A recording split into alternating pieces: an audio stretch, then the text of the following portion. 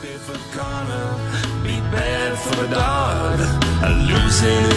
back on First Up, Korolnik and Koliakovo. Everyone just moving and shaking here in the studio. This is bad for Bedard. You saw it in the first intermission of last night's Leaf game on TSN 4, and the star of the picture is in studio with us now. It's Jeff O'Neill from Overdrive. You'll see him on Trade Center at 8 a.m.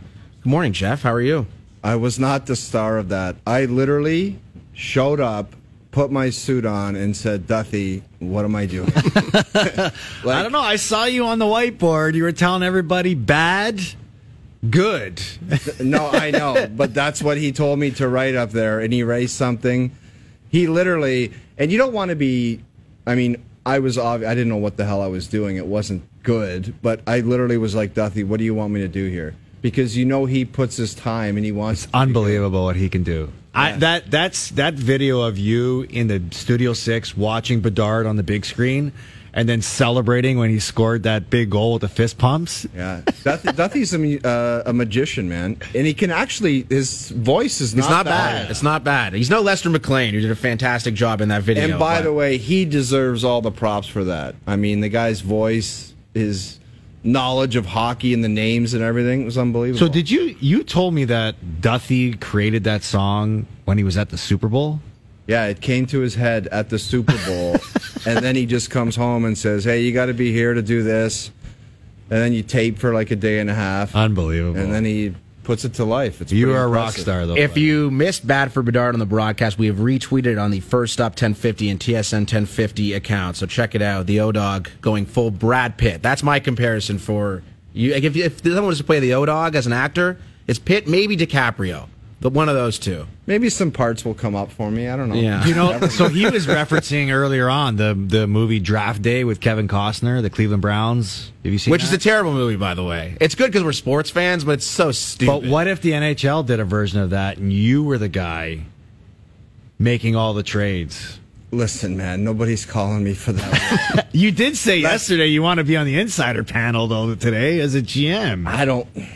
Bothering people for information is just not my thing. We had Dregs on. He was talking about how he just pesters people nonstop for 11 months, culminating with today. And then afterwards, it's like, hey, buddy, sorry about all those texts and DMs about I couldn't imagine. Player. No, and it's exactly. Like 32 different people that you're bothering on a daily basis. I mean, I'm sure they have relationships where it's not bothering, but I couldn't do that gig. Yeah. It's a tough one, man. What did you think of the Leafs last night? You did the broadcast. Nice response game? It was a good response game. I'll tell you what, that Calgary team, they got... Oof. I mean, offensively, I was sitting with Pooley and I asked him and Bob, like halfway through the second, I'm like, I haven't even really noticed Huberdeau. Like, I didn't notice him as an impact player, and... Not even like an impact player, just a guy that was like doing something offensively. Just a player. Is it 10-5 he's getting for the next 8 years? It hasn't even started yet. He signed that deal. He's like, all right, fellas, we'll see you in 8 years. Let's cash some checks. But it was a good response just to get the win and kind of get, like when you get a bunch of new guys like that and they all show up at the same time, to get that victory right away. Yeah. I mean, you know what it's like. You don't want it to be like, oh, what the hell are we doing here? What have we done? 2 games now going into Vancouver, 2 losses. Yeah, and I'm not trying to be stupid with this, but they probably got into Vancouver somewhat early last night. Get the boys out just to have maybe a late dinner and just talk about stuff.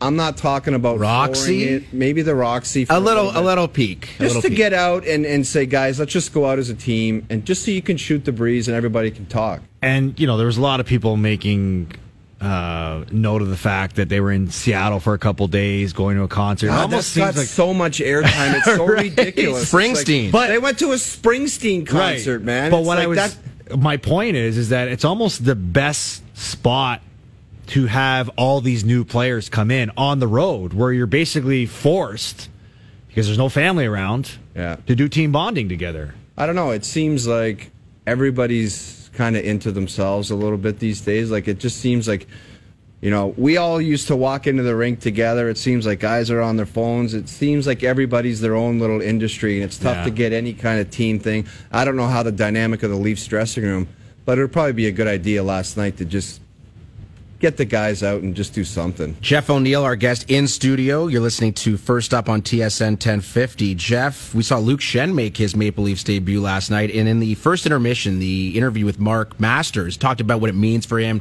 to be back in Toronto, how incredible it is. You're a guy who grew up in the area, played with the Leafs later in your career. I'm sure you can definitely have a similar feel. You can understand exactly, empathize with what Luke Schenn was feeling last night, just the pride of putting on that jersey for a second time for him.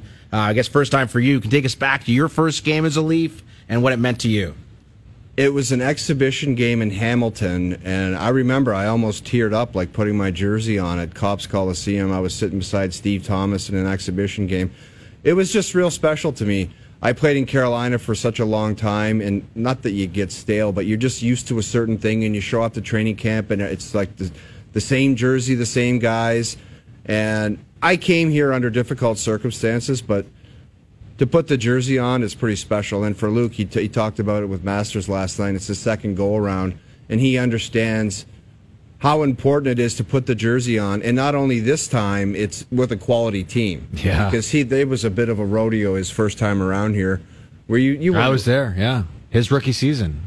I was there with Ron Wilson and that crew. And yeah, that was a bit of a rodeo. So he's probably pretty happy to just have a chance to get back in the playoffs. The one thing with him, though, it's just because he's got the name notoriety in this market, it doesn't make him a first-pairing defenseman. No. Like, they throw him out there with Morgan Riley last night. It's like fans can't expect this guy to be a top-end D because that's just not what he is right now. The two championship teams, he was in and out of the lineup. Yeah, it's like 10, 11 minutes a night.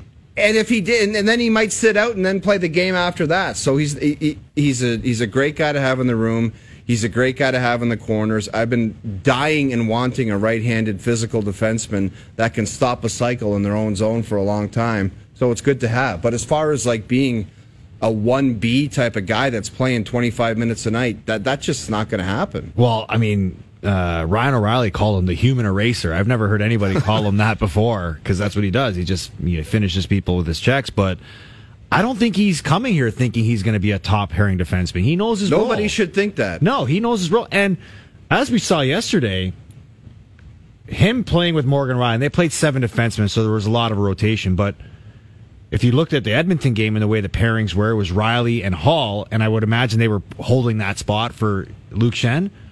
Wouldn't it be more feasible for the Maple Leafs to maybe limit Morgan Riley's role a little bit, maybe as a second pair defenseman, and let Brody and McCabe's looked really good so far in his first 2 games? I don't know, Carlo. And use those two guys as top 2 guys? I think Riley's a stud, and he has to trend in the direction of getting his game back.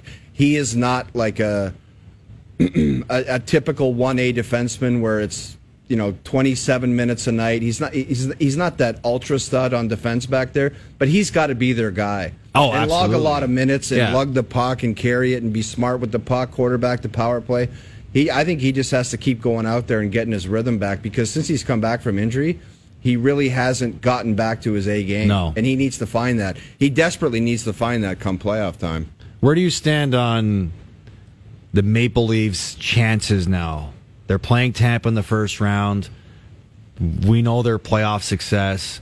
Do you believe the moves they made give them a better chance to win? Like, do you feel better about when playoff comes around?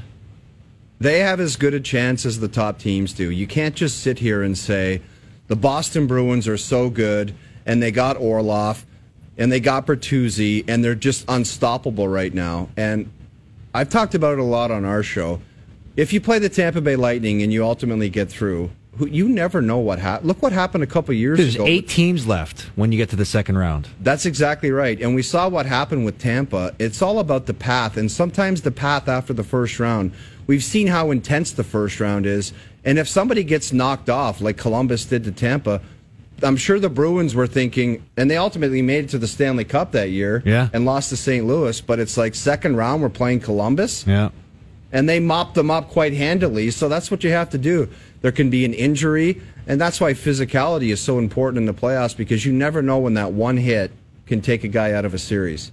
But if you're not going to hit, you're just upping the chances of them staying healthy And that's not the way to go about business. Well, Luke Shen definitely will be laying a lot of hits. I think he had Human 4 eraser, last night. buddy. Man, is he just vicious with the stick, too. He'd be one of the least pleasant old guys. school, He man. is old school and an absolute nasty force in the back end. 11 minutes, but also very nasty. Great to see you, Jeff. Thanks for You're the having me, man. guys. Give me some Yeah, buddy. daps. Dap it up. There we go. Can we make this more of a routine? Once a week, you come in, do the show. I think it's a with good us idea. from Studio. You know, early in Jeff's radio career, I remember times he came in, was doing the morning show, was coming down to the rink doing 10 to noon. This guy back in the day loved morning radio. You're texting me at 6 in the morning. You're up anyways, no? Yeah, but you can call me. I'm not driving in here. It's a little bit of it's a I little don't bit of a drive in different for feel. my own show. I'm not driving in for yours. You can see the O-Dog on Trade Center starting at 8 a.m. You can watch him every Monday to Friday from 4 to 7 on Overdrive as well.